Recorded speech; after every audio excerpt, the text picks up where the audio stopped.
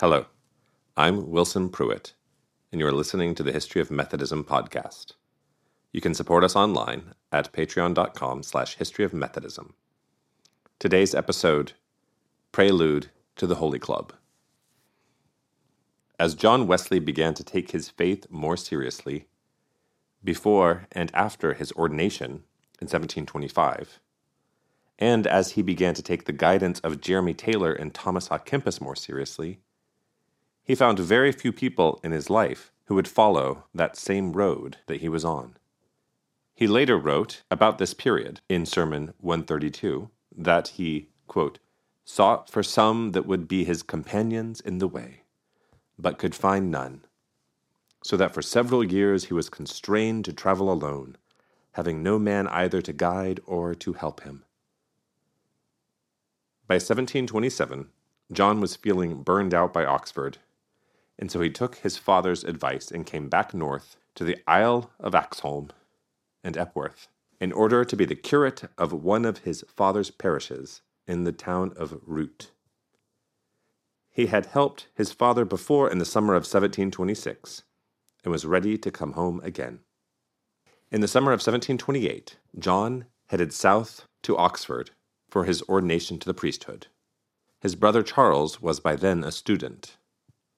John was ordained on September 22nd, and yet by October he was headed back north to Root. John's departure was hard news for his younger brother Charles to hear. Charles wrote the following to John in January of 1728, after hearing about John's intention to remain at Root and not return to Oxford. It is a longer excerpt in order to share a greater sense of Charles's prose style as a young man. It also includes a young poem that John wrote, which Charles quotes back at him. Quote, "'Tis an ill wind that blows nobody good, that same favorable blast, at which my father may say, Ego in porto navigo, has quite overset my patience, which you know is but a slight vessel at best, and at present is sadly at a loss for ballast. Settled for life, at least for years." You can't imagine what a violent effect those few words had upon the gentle reader. Bob, Robert Kirkham, and I have been ready to knock our heads against every post we have met since that plaguing piece of news. It will most certainly have one or two widely different effects upon me. Make me a very hard student or none at all, an excellent economist or a poor desperate scoundrel, a patient grizzle like Moll or a grumble tonial like Pat. 'Tis in the power of a few Epworth or Root guineas and clothes to give things the favorable turn and make a gentleman of me.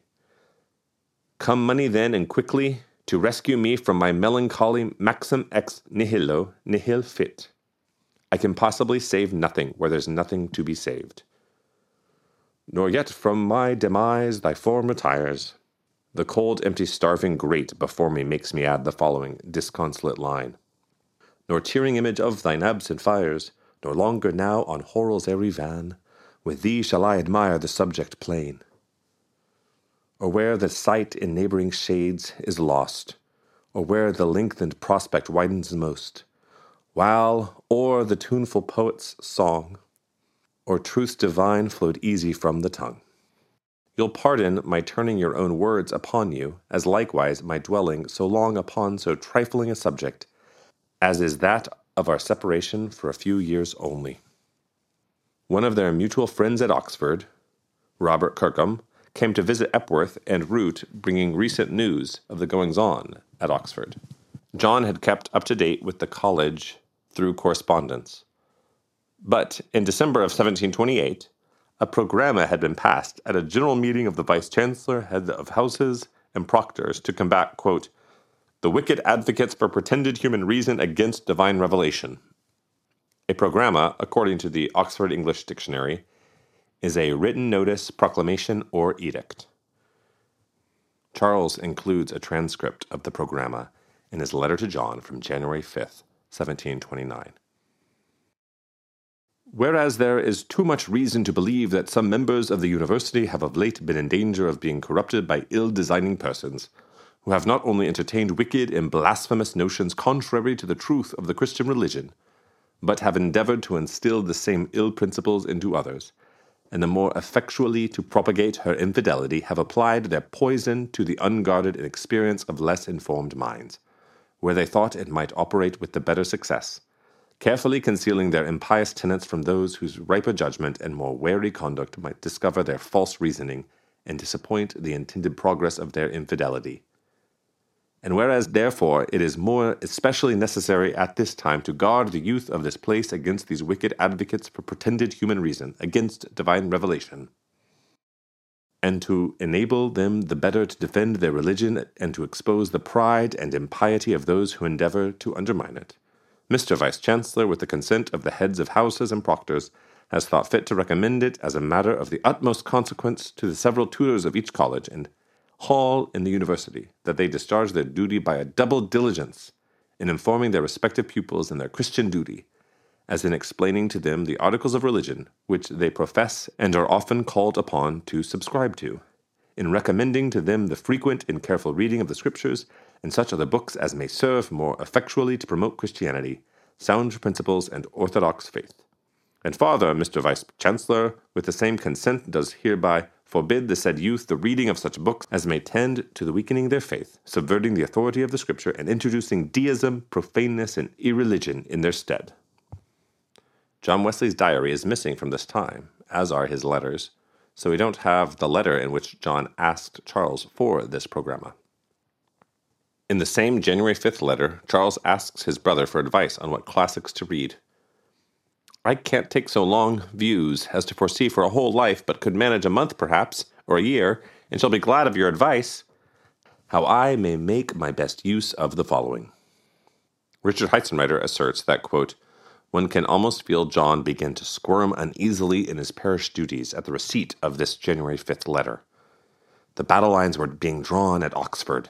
The programma listed on the broadside suited John's temperament perfectly. In his next letter of January 22nd, 1729, Charles makes evident his willingness to keep a diary, and he seeks his brother's advice again.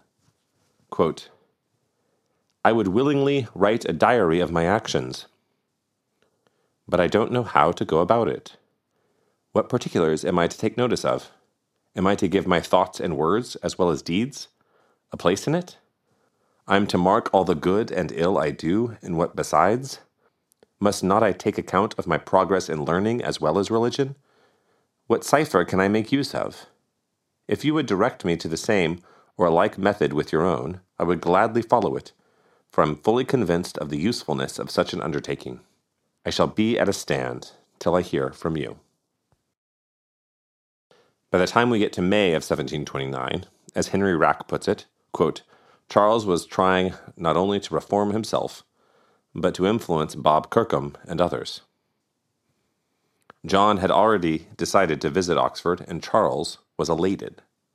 He writes, quote, I earnestly long for and desire the blessing God is about to send me in you. I am sensible this is my day of grace, and that upon my employing the time before our meeting and next parting will in great measure depend my condition for eternity.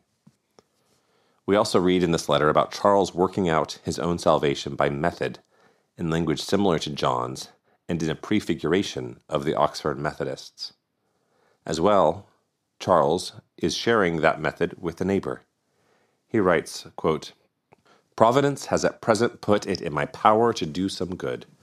I have a modest, humble, well-disposed youth who lives next to me, and has been, I thank God, and I have been, I thank God, somewhat instrumental in keeping him so. He has got into vile hands and is now broke loose. I assisted in setting him free, and will do my utmost to hinder his getting in with him again. He is already content to live without any company but Bob's and mine. He was of opinion that passive goodness was sufficient, and would fain have kept in with his acquaintances, and God at the same time. He durst not receive the sacrament but at the usual times for fear of being laughed at.